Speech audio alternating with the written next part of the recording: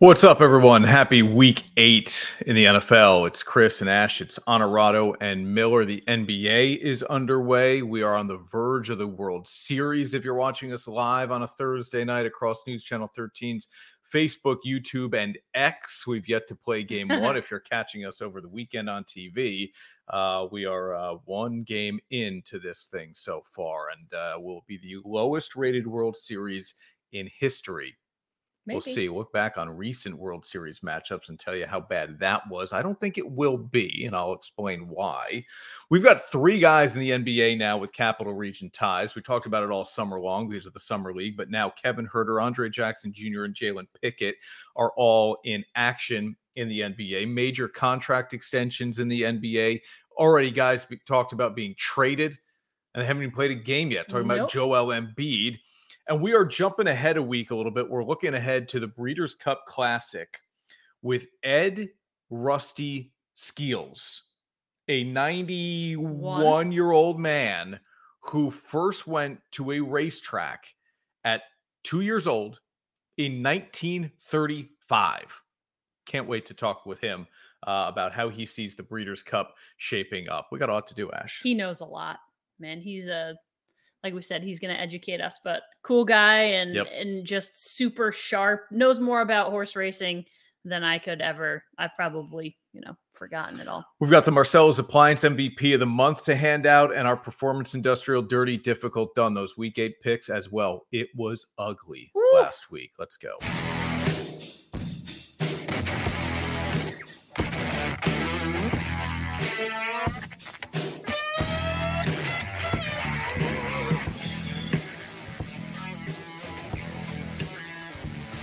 This is Honorado and Miller, sponsored by Alpin House. All right, Ash, boy, where to start with this show? We're going to kind of jump around a bunch of different places. So let's start with the NFL because it is always king. The trade deadline is coming up, and we've got some teams to try to figure out, and that'll be my dirty difficult done. Is I don't know what to make of a couple of teams that are over 500 and have looked really impressive at times, and then they absolutely put up some stinkers. But let me ask this question first, just to kind of get us going here. Should the Giants trade Saquon Barkley ahead of the Halloween deadline in the NFL? I'm going to say no. Okay. Remember, he's on that 1-year contract. Yep. They tagged him. He didn't like it. They worked out a deal where he's making just a shade over $10 million this season. So, I mean, I guess ultimately you shop him. You try to shop him and you see what you get, because if you get some unbelievable deal, which I don't think you're going to, then maybe you do it. But from the Giants' perspective, I say no. Yeah. Well, okay, Sam and Ash, play it out for me then. What would it take for the Giants to trade Barkley?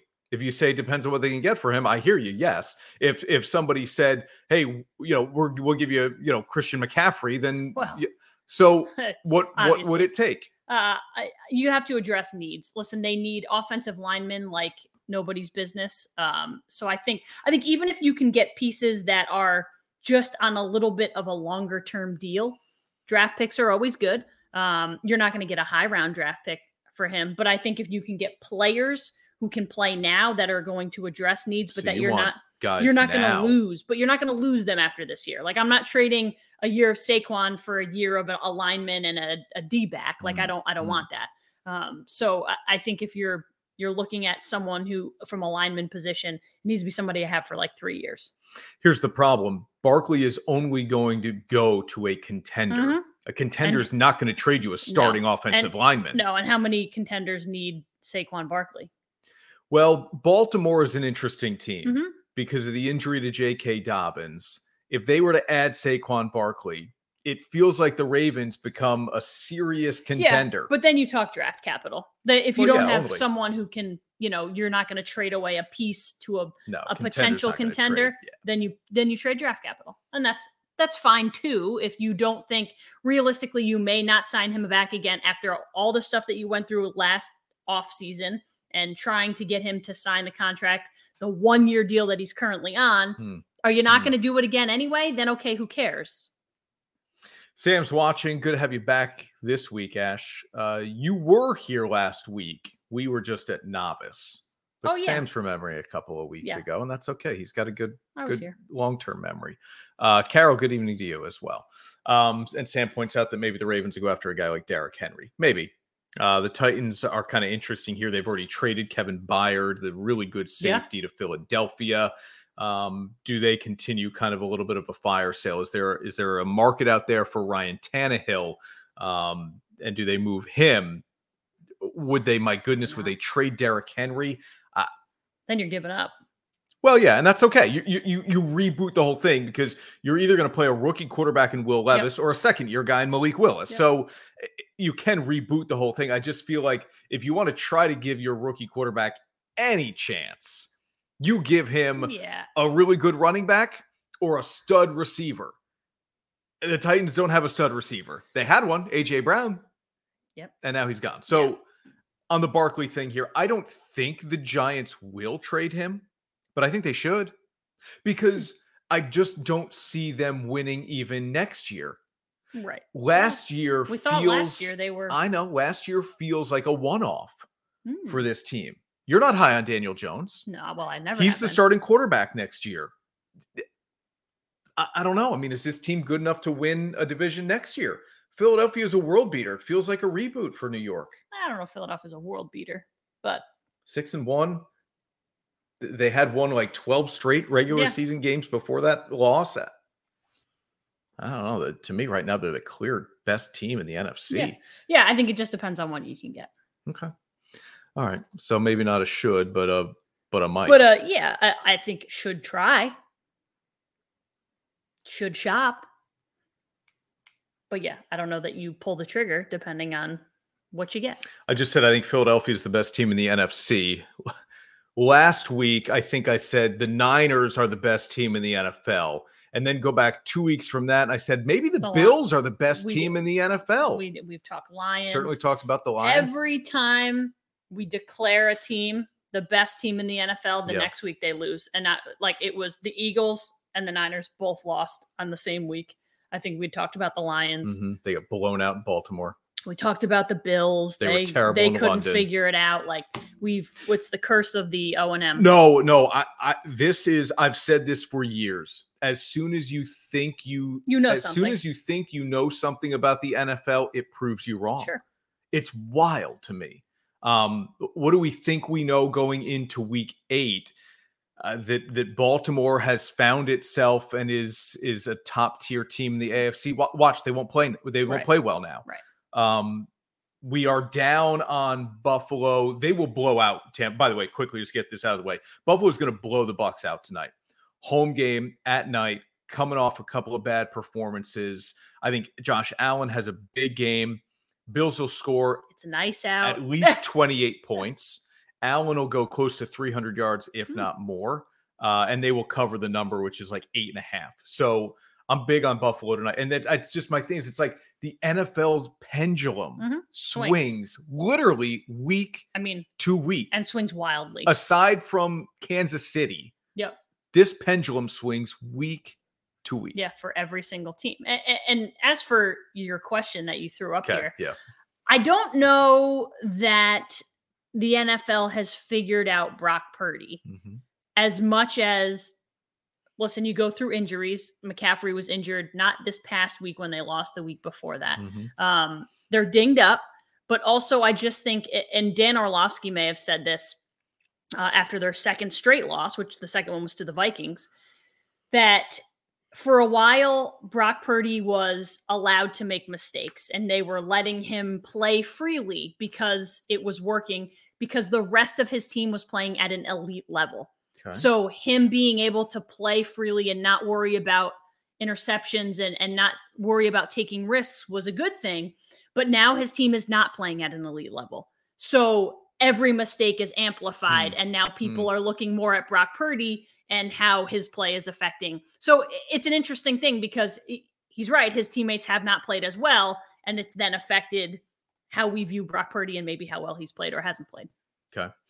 I think I I don't think this, I'm with you. I don't think this is so much the NFL figuring out Brock Purdy. I think this is Brock Purdy coming back to earth a little bit. Yeah. Brock Purdy is not going to be Tom. So all the people who are like, well, well, Tom Brady was a 6th round pick and Brock Purdy was a 7th round. It can be done. Yes, it can be, but it's already been done. It's not going to be done again. No. Purdy is a good quarterback. Yeah. He's not even a very good quarterback. Now, to Orlovsky's point, and I love me some Dan Orlovsky, to his point about making mistakes, last week against the Vikings was the first time Purdy had thrown 2 interceptions in a single game. Yeah. So he wasn't making game-changing mistakes. He may have missed a throw here or there, but it wasn't like, oh, we're not going to be able to overcome that from Purdy. He was so steady and consistent, and on top of that, accurate.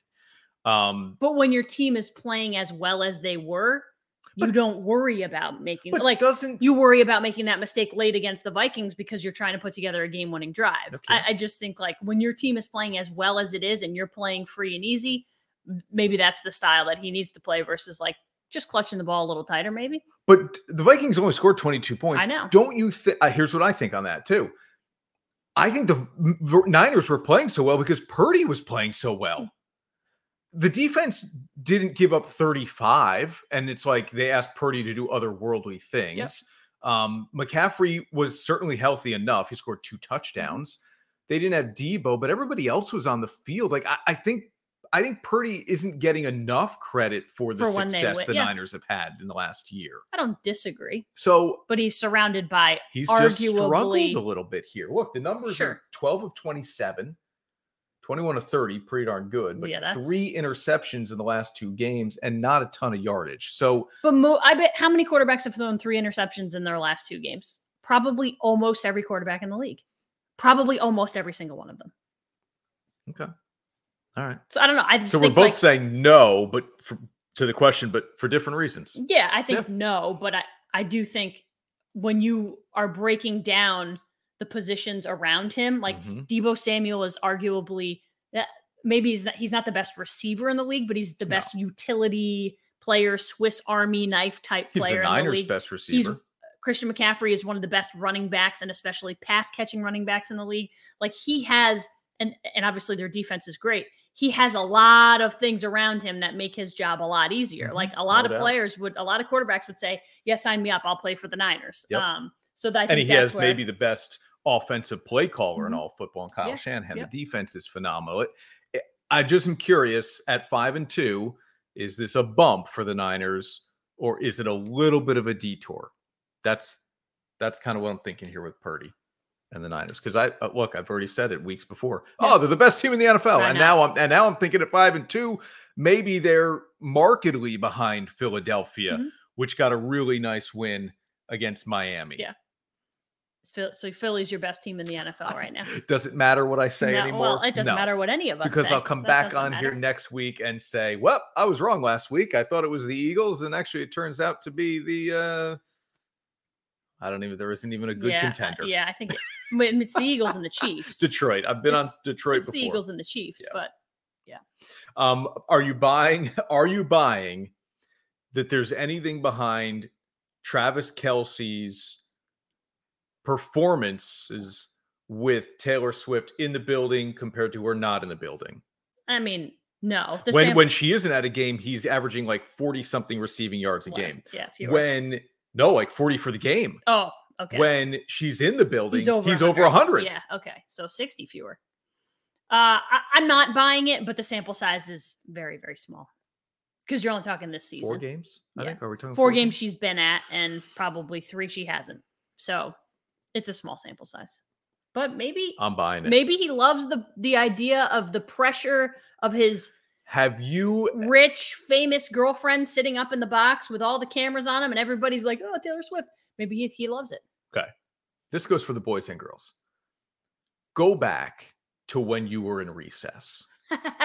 And you wanted to light it up for the girl watching you? The girl you were trying to impress was watching you play kickball, whatever it was. You played better. You were super motivated to play. That's exactly what's happening with Travis Kelce. Yes, Sam. Go back to recess. I'm telling you, this is exactly what is happening with Travis Kelce. And If we know anything about cute. Travis Kelce, he probably hasn't matured much beyond the age of. No, he's still playing recess. Like he's still at recess. You're right. So he is definitely like, hey, the girl I really like is watching. She's here. If I play well, maybe she'll kiss me on the cheek like that picture we saw. He is 100% more motivated with her in the building. I'm buying in absolutely. Okay. I mean, I buy that. It's just a small sample size for me. Let's take a quick break here on Honorado and Miller. Still a lot to get to here. Breeders' Cup breakdown with that on NBC and Peacock next Friday and Saturday. We got to get to the NBA for sure now with that season going. Kevin Huerter and the Kings, Andre Jackson Jr. and the Bucks. Really interesting look in Milwaukee now with Damian Lillard.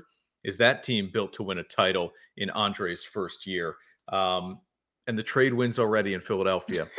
They have to deal one of the guys. It's got to be Harden or Embiid because there's no way they're going to coexist together. We're back right after this on our Honorado and Miller. Fall in love with camping all over again at Alpenhaus RV. As another season comes to a close, we look back on a summer of sunsets, late-night campfires, and countless memories. Extend the excitement with a new summer retreat for you and your family. All month long, find amazing deals on new and pre-owned RVs from the nation's top brands, like this 2024 Coachman Catalina for $162 a month, or this 2024 Keystone Cougar for $387 a month. Visit us in Amsterdam or Saratoga or online at alpenhausrv.com. Alpenhaus, your total camping outfitter. And now, back to Honorado and Miller. Sponsored by Alpenhaus. Back on Honorado and Miller here. All right, Ash, we do this at the end of the month, every month, and there's one guy who has absolutely blown us away in the month of October. It's time for the MVP of the month, sponsored by Marcella's Appliance Center. And our people at Marcella's, Johnny Marcella, Nick Matalone, our Marcella's Appliance MVP of the month goes to who else? Now, it felt like a slam dunk. I like to say Adolis Garcia. Most people say Adolis Garcia. Either way, he's tearing it up. How do you like to say it? Well, if I'm going with a Spanish pronunciation, I would probably say Adolis like you. Yeah. Or at least Adolis, Everybody goes Adolis Garcia, and that's fine. That's the American way to say it probably. He doesn't care what you call him. He doesn't care if you throw at him. He's just going to continue to hit home runs. Sure. You're going to call him the 4 straight games of the home Championship Series run. MVP. That's all he cares about. 15 RBIs, as Ash said, in the ALCS. That is a postseason record for any series. And he's hitting 327. He has been a monster all year long. He led the AL in RBIs for most of the season until Kyle Tucker caught him and passed him. Mm-hmm. But he has been the middle of that Rangers lineup. This I know, and we'll get to the matchup and the ratings and all that in a second. I think it's going to be a highly entertaining series. And this guy is just a lot of fun to watch. Did anybody before 2023 know this guy's name? Before 2023, yeah, probably, but not many. Yeah. But he also plays a good outfield. Yeah. Like the dude's not a bad outfielder. And I think he's going to rub some people the wrong way. No doubt. But he enjoys playing the game. It's very clear that he loves the game of baseball. And I thought it was fun. I thought you know me, I love the back and forth, like just tit for tat of the celebrating and, all the stuff we saw. His monstrosity of a home run, like he literally walked the first baseline and then like spiked his bat. And we were like, whoa, what happened here? But then we saw all the prior stuff leading up to it. And then him getting hit by a pitch and benches clearing, people getting thrown out of a baseball playoff game. I don't know the last time that I remember anyone getting ejected from a real playoff baseball game because the stakes are too high. You don't do it. And yet you get Dusty Baker getting thrown out. Like it was fun. And he revolved. It all centered around him. Did we say hello to Carol yet? We did. Okay. Well, hello again, Carol. Speaking of Dusty, he is retired. Yep. 74 years old. He gets his World Series last year. Mm-hmm. And yeah, he went on a high note, but not the highest. Well, I know. I mean, in terms of being thrown out of a game. in the playoffs. Oh, yeah. That was awesome. Sam likes the Rangers in 6. Okay. And, look, there are going to be people who feel this way. You said it. He's going to rub people the wrong way. We're talking about Garcia. Garcia plays. It's funny. I was going to default to the lazy comparison, but I won't here. I'll use it and then I'll contradict myself.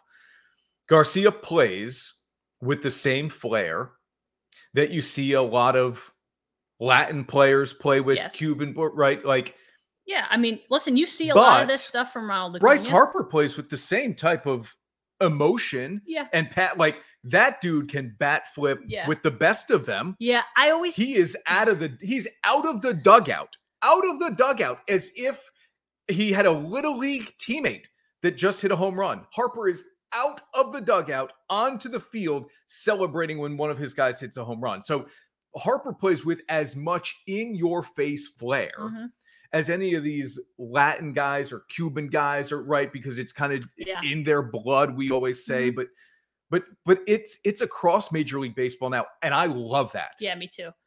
Do you think it's a double standard?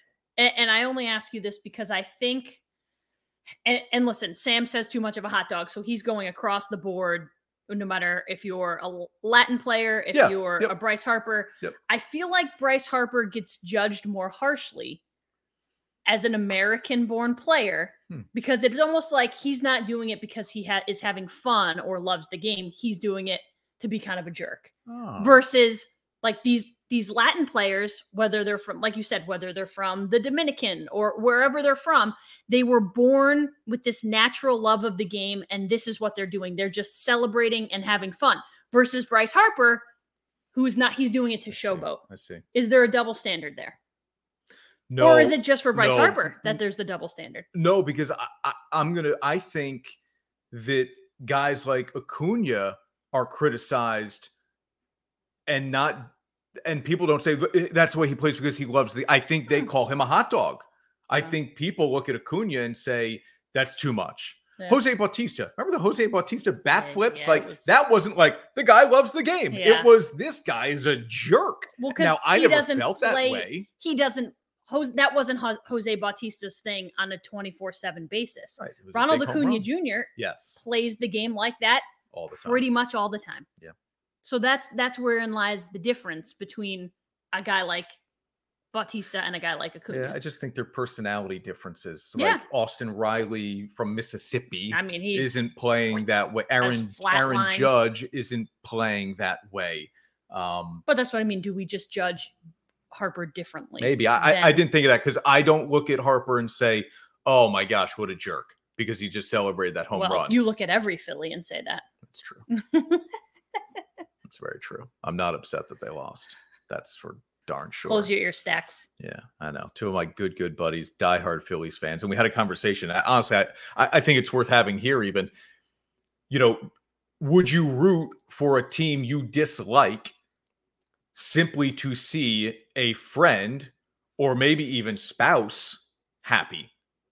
The answer is no. No, no. The answer is no, you would not. No, not a team you dislike. Like I root for your Braves because it has no bearing on me. Right. But this is another conversation we had. So we're out to dinner. There's a bar. We're sitting at a table watching the Phillies games with your friends or your friend who's a big Phillies fan. And a guy at the bar is a Mets fan and he's rooting for the Phillies. And Chris says, I can't imagine what world we're living in that a Mets fan would ever root for the Phillies. Right. And I don't think Jeff... A world in which that Mets fan has no clue. That world. I don't think Jeff had heard that comment, but I brought it up. I threw Chris under the bus later and was like, no. He is not rooting for the Phillies. In fact, he hates your team. And it was like, what? But I would never root for the Red Sox. I was okay with the Orioles because that's a team that has been harmless for 100 years. And I was okay with the Nationals how many years ago? 3 years ago now, because it was kind of fun to watch them win without Bryce Harper. Yeah. And everybody hated the Astros in that moment. So I could live with the but no, generally speaking, you would never root for a division rival. I agree. No matter Grandpa could be on his deathbed and hasn't seen his team win in 50 years. You're not going to root, but you're okay with it happening. All right. Yes, for sure. Right. At least that would be my impression. That's how it would roll. But I would never root for the Red Sox. I would never root for the Blue Jays. No. I mean, I do hate the Astros a lot. So it's hard for me. If it's Astros and like Phillies, it's hard for me because I don't hate the Phillies as much as you do. So I would root for the Phillies. I have a cousin we both love from Houston. Oh, now she is a Yankees fan now, having lived in Connecticut for part of her life, but her parents still live in Houston. And so this was something we got from my aunt and uncle who are from Houston, live in Houston, and at the baby shower. At my baby shower on Saturday. She gives this. Should we light that on fire live on the show? She gives this to a Yankees fan. And I said to her, "Aunt Honey, I'm going to use this as kindling. Like, I am going to burn this thing. Like, I don't know why." And she was like, what? And I'm like, why would you give this to me? I hate the Astros. You know what happened after she gave this to me? They got annihilated in the next 2 games. That's true. They didn't win a single home game in that ALCS. Isn't that wild? No. The road team won every single game in that series. I texted Allie. I said, "Your mom sent me a pennant for the Astros to my baby shower." I said, and I'm almost like happy to take credit for what that team has done since, because it's been nothing but lose. And now, Dirty, Difficult, and Done. Sponsored by Performance Industrial. Bill Miller is the man at Performance Industrial. Love that guy. Had a chance to see him very, very briefly last week when we did the show live from Novice with country music singer Ray Lynn in the house. And Bill's done a great job all month long for the American Cancer Society. So have you. And Real Men Wear Pink. Bill's done a lot better. Well, sure. All right, Ash, this is you. You're up. This is my Dirty Difficult Done. We mentioned World Series ratings. I believe that these World Series ratings are going to be a difficult pill for Major League Baseball to swallow. That's not me saying that I don't want to watch this World Series. I won't see every game, but I will casually watch some of it. I just think it's amazing that if you think about this, the ratings are going to be bad. It's 2 small market teams. It's 2 teams that probably nobody thought would be here. What? Go ahead. Well, I mean, Dallas and Phoenix are Arlington is not like I get it, but you're not thinking it's Arlington. It's not quite Dallas. But it's the Dallas metro area. I get it. Okay. But I understand what you're saying. It's not New York, LA, and the teams that Major League Baseball would prefer be in this. Okay. But it's amazing, and I think it's good for baseball because it should give every baseball fan of a mediocre and to be honest, a not very good team hope that these things can turn around like that. First of all, the Orioles had done it maybe not quite as quickly, but these are 2 teams that 2 years ago were in the basement by 15 plus games in their respective divisions. I mean, they combined to lose 212 games last year. 2 years ago. Oh, I thought they were both 100-game losers last year. Okay. They might, it was 212 2 years ago. Yeah. So, I mean, that just tells you, obviously they did it 2 different ways. Like the Rangers went out and spent big money on guys like Corey Seager and Marcus Semien. They obviously gave Jacob deGrom a huge contract, which he hasn't played for them, and that doesn't seem to even matter. So they've done it differently, and yet you've gotten the same result for 2 teams that were bottom of the division, 100-plus game losers, and now they're both in the World Series. So I love that for baseball because it just proves that I think there's a lot more parity than people really know that there is. But I don't think the ratings are going to be good. Okay.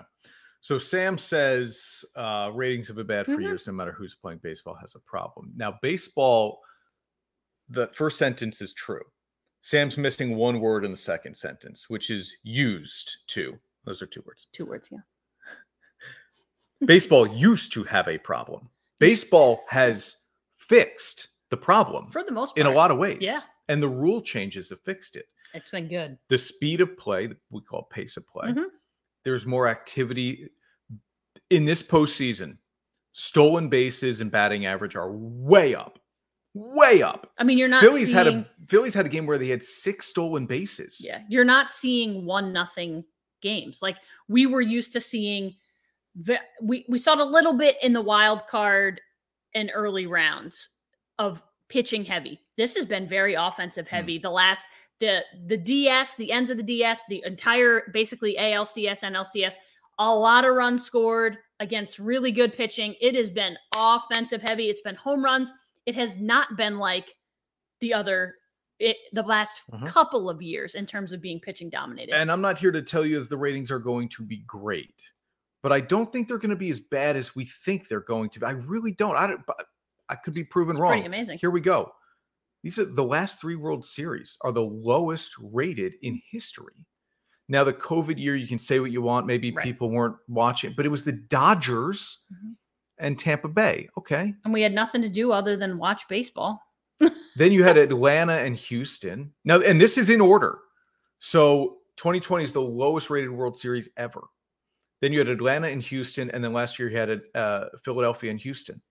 Major markets, major television markets, and people weren't watching. And Sam's point is right here. Baseball had a problem, but they don't anymore, or it doesn't anymore. The rules have really fixed a lot of this. People didn't want to sit down, and the NFL is going to run into this. I'm telling you, it's going to happen. People didn't want to sit down for 3.5, 4 hours to watch a baseball game where nothing was happening. We sit down for 9 hours on a Sunday. I know, but that's because they're consecutively played. I know. The NFL is going to have a problem. Those games oftentimes last and it doesn't matter how close the games are, how entertaining they are. People only have so much time to commit to sitting in front of the television. And baseball is ahead of the curve on it. Can you believe that? Baseball is ahead of the curve of some of the other sports in this. So it's been bad for a while. I really don't think it's going to be as bad as, and start time is I don't disagree. 7, you got to start at 7. That would be nice. Forget the 8:15, whatever. Nice. Yeah, start at 7. All right, quick time out here on Honorado and Miller. My Dirty Difficult done, still to come, and the NBA. We haven't done. Yeah, we haven't jumped into that yet. Back right after this. Teams, athletes, organizations. We're transforming the custom apparel industry through product and purpose.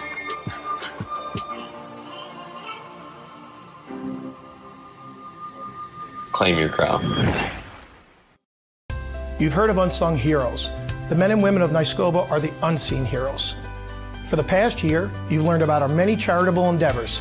Now it is my privilege to share with you the work performed by our members, the 20,000 state correction and law enforcement officers shielded from view. They work in difficult and dangerous conditions and are an extension of the police who protect our neighborhoods.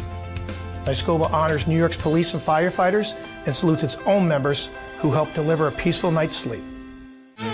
And now, back to Honorado and Miller.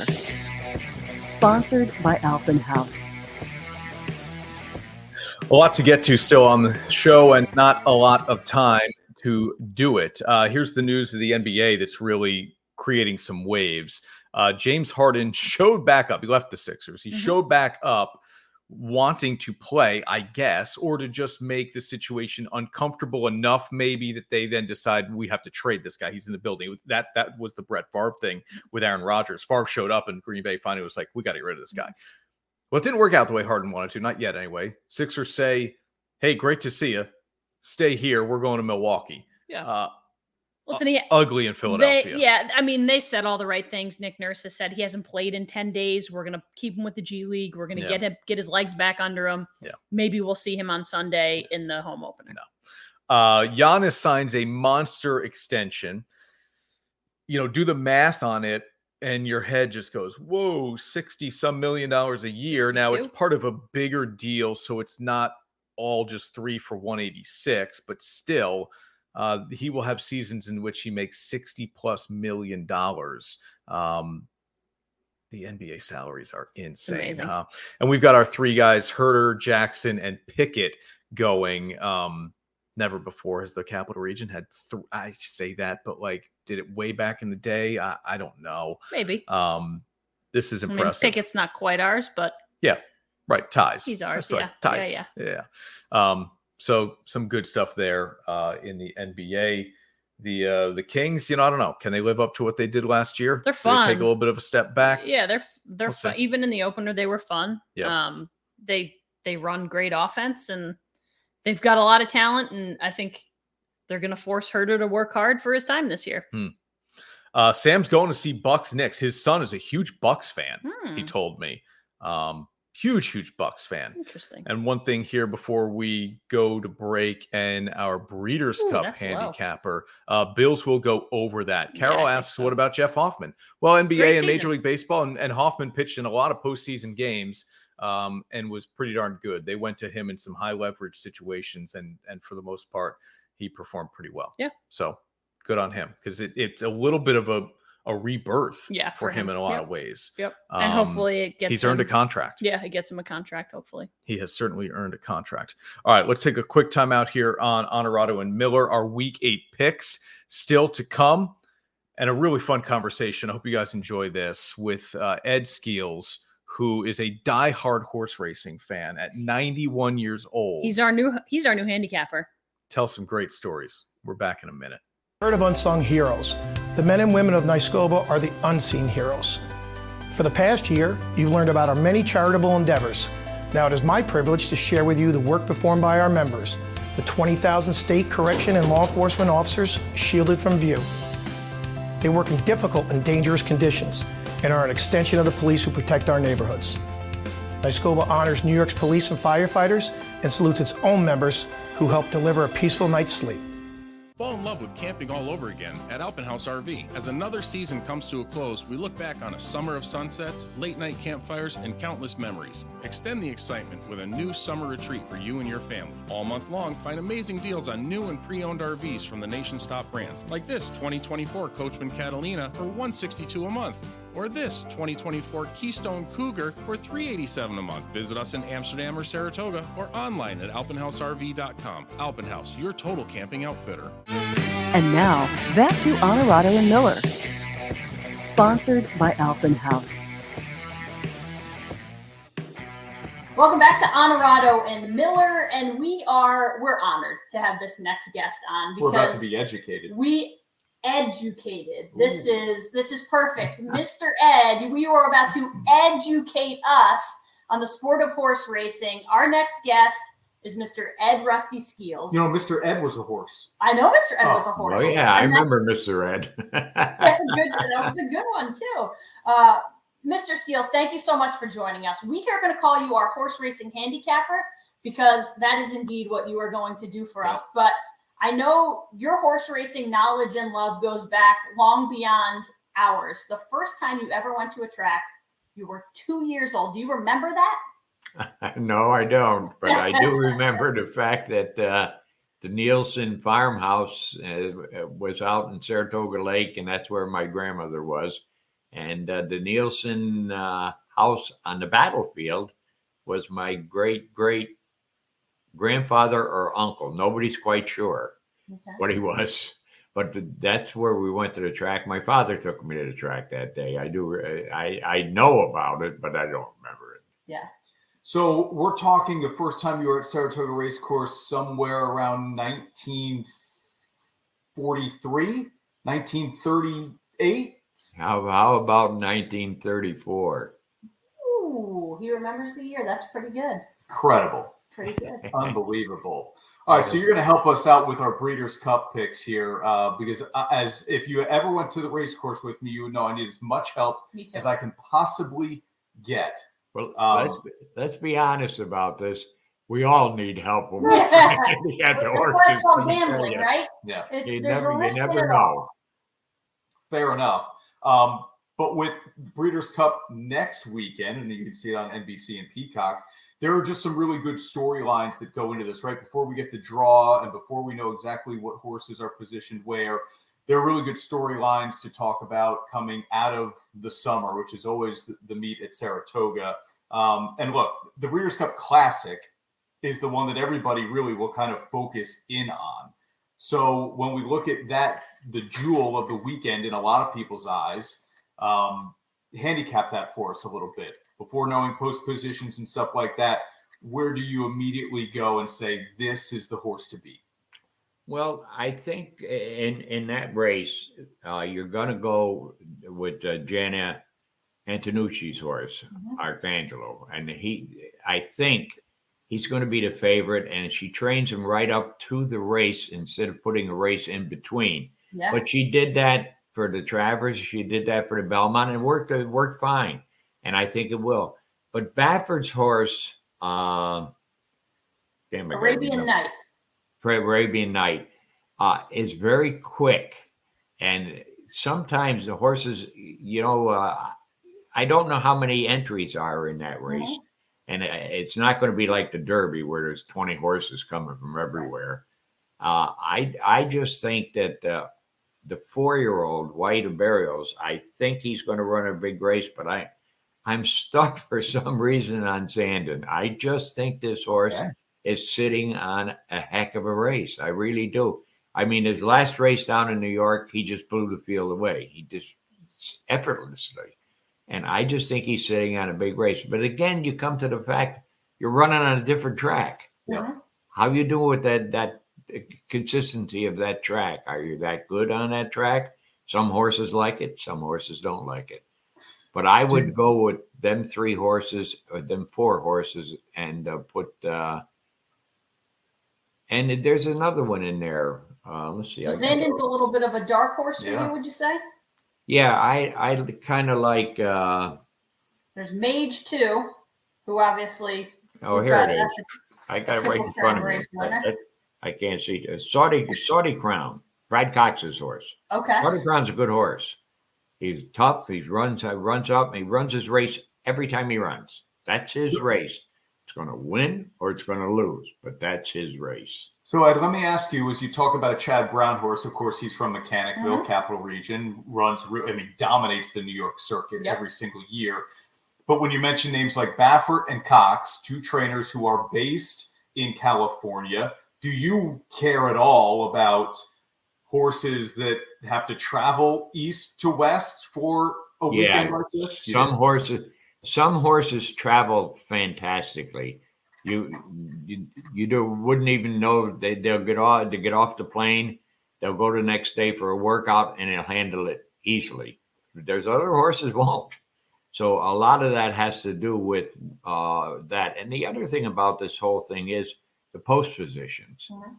A lot that means an awful lot. And also, you've got the best colony of jockeys I've ever seen out there. You've got the best of the best. That's it. And I don't even look at the turf races. To me, the Europeans are outstanding. Warlike Goddess just blew the field away in New York, the other day. Yet in the morning line, she's going to be 14-1 against the Europeans. And the Europeans this year are sending over their A game, not their B game like they did last year.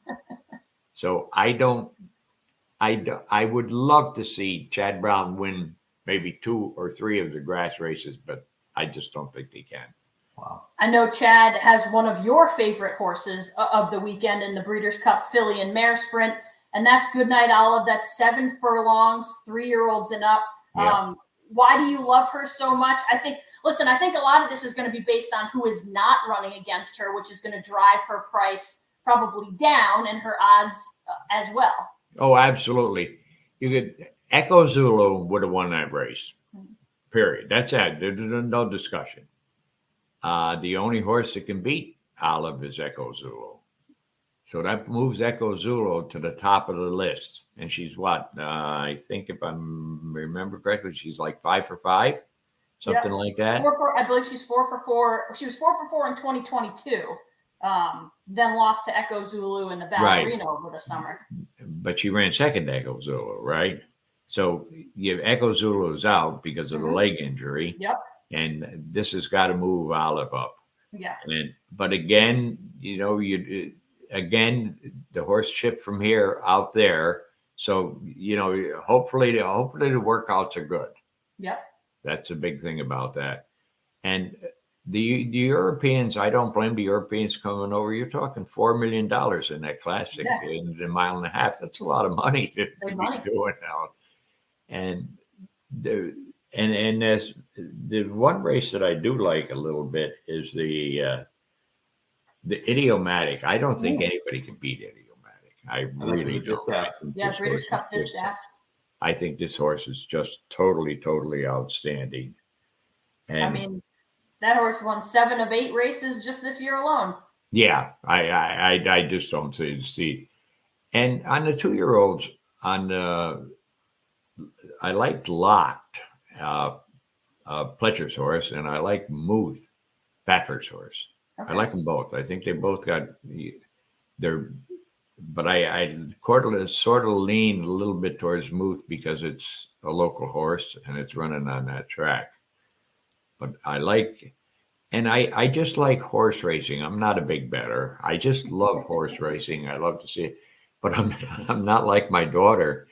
My daughter, she goes to the racetracks and bring a book. So you don't study the program? No, she doesn't buy the program. She just brings a book and just goes to the track and reads. Just to read. Yeah. Yeah. Picks picks based on like the name or the color or something. That's how I do it sometimes. Oh, well, I see. I can't tell you on this talk show how my wife used to pick a horse, but in a different way. Hang on, I've heard this story. I think you can tell it. I think it's clean enough. If I remember this correctly, if a horse pooped right before the race, she would pick that horse because she'd say it's ready to go. She would pick that horse. And just one night we were at the harness track. Yeah. I always remember this. And they had never had 9 horses in a race. They had 9 horses this night. Horse was from Texas. And my wife wants to bet $2 on it to win. So I went in the back. I didn't bet it. I had the horse didn't have a chance, right? Paid $108. So I had to come up with $108. Oh, had to shell it out of your own wallet. Right. I was going to say, you can't say you didn't bet it. You just have to pretend like you did. Here's my $108. Yeah, that was it. And I just love going there. Like this year, we went to the 4-Star Day Room, and we had a great time there. And actually, surprisingly enough, we won. Actually won money. Patty won quite a bit. And I think I had 3 triples that day. Well, they're all getting your advice. Of course they're winning. I was going to say it must be it's in the genetics. They're getting their horse racing knowledge and mojo from you. No, my daughter Patty is a good handicapper. She really is. And Kathy's not the greatest at handicapping. We won't hold it against her. We won't hold it against her. But we used to go. When I came back from Korea, which was 1953. About 1955, I believe it was. We used to take my vacation just in August. And there was one day I had my oldest daughter with me at the track. And I had been we had a camp in Lake Luzerne, all right? And I had been teaching her to swim at the lake. And all I can remember is the horse was swim to me. And the horse won. And she ran around telling everybody we were rich now. Sometimes that's the way it goes, right? Sometimes it's the fluky things or the good storylines. And people, one last one from us before we let you go here. Speaking of storylines, Cody's Wish captured the hearts of America. And I think a lot of people were let down and a little sad when he lost last year or this past summer at Saratoga in the Whitney. But he's running again. He's going in the Breeders' Cup Dirt Mile. What do you think of him? Does he bounced back to winning the Bosberg not that long ago? Do you think he runs a big race and gets back in the winner's circle to repeat in this race? Absolutely. I think in all honesty, of all the horses in training right now in their individual things, like the mile, the 7 furlongs, and the distaff and so on, he's the best horse in training right now. That's my opinion. And I think that he will blow. I actually think he'll blow that field away. And that's saying a lot, because you've got potentially, I know we don't know the entries yet, but potentially a horse like Mage, National Treasure, Charge It. Those are all potential contenders and possibles in that race. So that's saying a lot. You know what I wish they would add to horse racing betting? This is way out there and it'll never happen. But in every single game, I can bet how many the Lakers are going to win by. What a great feature it would be to, you say Cody's Wish is going to blow this field away. I wish you could bet Cody's Wish by 8 lengths, 5 lengths or 6 lengths. Yeah, that's it. You know, the other thing that I don't like entries at racetracks, because you're going to get a good horse and you're going to get a bad horse, and then all of a sudden the odds are down. Every horse should be against the other horse, regardless. But I just love racing. I'll say, hey, this afternoon, for a quick thing before you let me go, I'm sitting in the den and I got the TV on. My father always called my mother Jake. Okay, that was her nickname. Horse running at Finger Lakes, Dancing with Jake, right?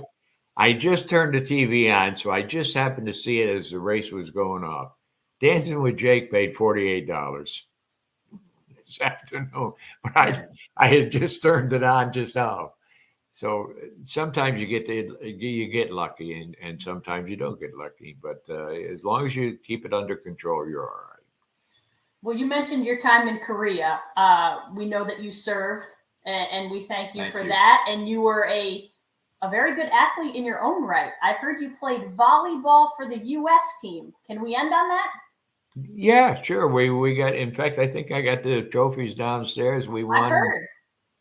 Before we were in Japan, and we played 47 straight games, won 47 straight games. Wow. Then all of a sudden the thing in Korea erupted, and we all ended up in Korea that night. Yeah. But it was we won 47 straight games. Well, and in fact, here's a cute story. I have a thing in the back. All right, we played, and this was 100 years ago, I think. We played in the YMCA tournaments around the state. All right, basketball, Schenectady YMCA tournaments. We won the tournament. We won the state tournament. All right, and not bragging, just way to happen. I was voted as the most valuable player in the tournament, right? In the article that Harry Shave wrote, he said the tall, thin, redheaded sharpshooter. I see that. I was just going to mention that. And so I showed it to my grandson, right? The article. And all he got out of the whole article was, "You were thin once, Papa?" I heard that's why a lot of your friends call you Rusty. It was the red hair did it. A lot of his friends call him Red. They call you Red, Chris? Do they call you? Yeah. And I was trying to figure out. In fact, I think Patty asked me today, why did they call you Rusty and not Red? Because I was redheaded, But I think there was a guy on the street that was redheaded also, so that's why I ended up Rusty. Well, listen, someone like you who's had your service, someone with the athleticism you have, and anytime you have red hair, you're always welcome back on the show. And horse racing knowledge. Yeah, this was great for us, and I know our viewers too, who lean heavy into horse racing. So I'd like to take you out for breakfast someday, the two of you. That'd be great. Then we could meet in person. How's that? We'd love that. Would you? Okay. Yes, well, I'll go through Kathy and we'll set it up. All right. That'd be great. Okay. Mr. Ed, not the horse, but the horse racing handicapper. Thank you so much for being on the show. We appreciate it. This won't be the last time. It was my pleasure. I don't care what kind of stories that's been told on you. That may be a lot of things in life you used to do. If you can't give true love to me, I'll understand. Just do the best 1.6 carbs and 95 calories. And now, back to Honorado and Miller. Sponsored by Appliance. That was fun with Ed Skeals. Boy, does he know a lot about a lot? The answer is yes. We've got a lot to do before we say goodbye for the week. And now, Dirty, Difficult, and Done. Sponsored by Performance Industrial. All right, Ash, we've got our Week 8 picks to do here still on the show, but I'm going to do my Dirty, Difficult, Done here quickly. Man, it's difficult to figure out what is going on with the top two teams in the AFC East. I picked the Dolphins to win the division. They're on track to do that at 5-2, but Miami has not beaten a team with a 500. They've beaten a good team. Miami has not beaten a team over 500 since Week 3 of last year. Yeah. And McDaniel was quick to say, like, yeah, we get it. We haven't beaten a good team. No, you haven't. So they've been impressive in their victories, but who exactly are they beating? Nobody good. Nobody good. All right, let's get to our picks. How did we do last week, Ash? These were our games. Chris, not so good. Not so good, Chris. Not so good either. 0-4. Whoa. We're tied. 17-17. We're both sitting at 500. Here we go. Our games this week. Jets and Giants were both on the Jets here, despite that old home dog for Big Blue. Home dog for Big Blue. Nothing to add there. Okay, we're moving on. No, I just thought to myself, did I really pick the Jets? But I must have. I don't remember. I think you did. Okay. We're both on the Jaguars here. Again, another home dog in Pittsburgh. Jacksonville's the better team, but Pittsburgh's a tough team. They don't. People say, well, they're not good because they don't win pretty, but they win. Who cares? Yeah, it doesn't matter how you win. Well, we both like Jacksonville to cover the 2.5 number. Okay. Patriots and Dolphins. I'm subscribing to the theory that Miami is ticked off and going to bounce back big time. And also, Patriots are bad. Yeah. But Miami beats bad teams. Yeah. Patriots are a bad team. Yeah, they played better last week than they have beat Buffalo in a while. But I wasn't sure on this one, but I wanted to be different and I wanted to try to separate myself. And I thought that you would pick the Dolphins. So I went with the Patriots just to try to get myself some separation. Bengals at the Niners. We do the show live on a Thursday. We don't know about Brock Purdy, concussion protocol. And even still, if he plays, I still like Cincinnati. I think the Bengals are figuring it out. Yeah, me too. I will take the 5.5 here for Cincinnati to at least keep it close. Yeah, the one thing that is a little bit is that we're playing in San Francisco. That could be tough. No Debo still. But I do think San Fran has some things to figure out. We talked about it earlier in the show. Okay. And the last one of the week here, this is the Sunday nighter. What a terrible prime time game. Justin Fields questionable, but that's a big number for me. 8.5. It's huge for a Chargers team that again isn't good. They're not good.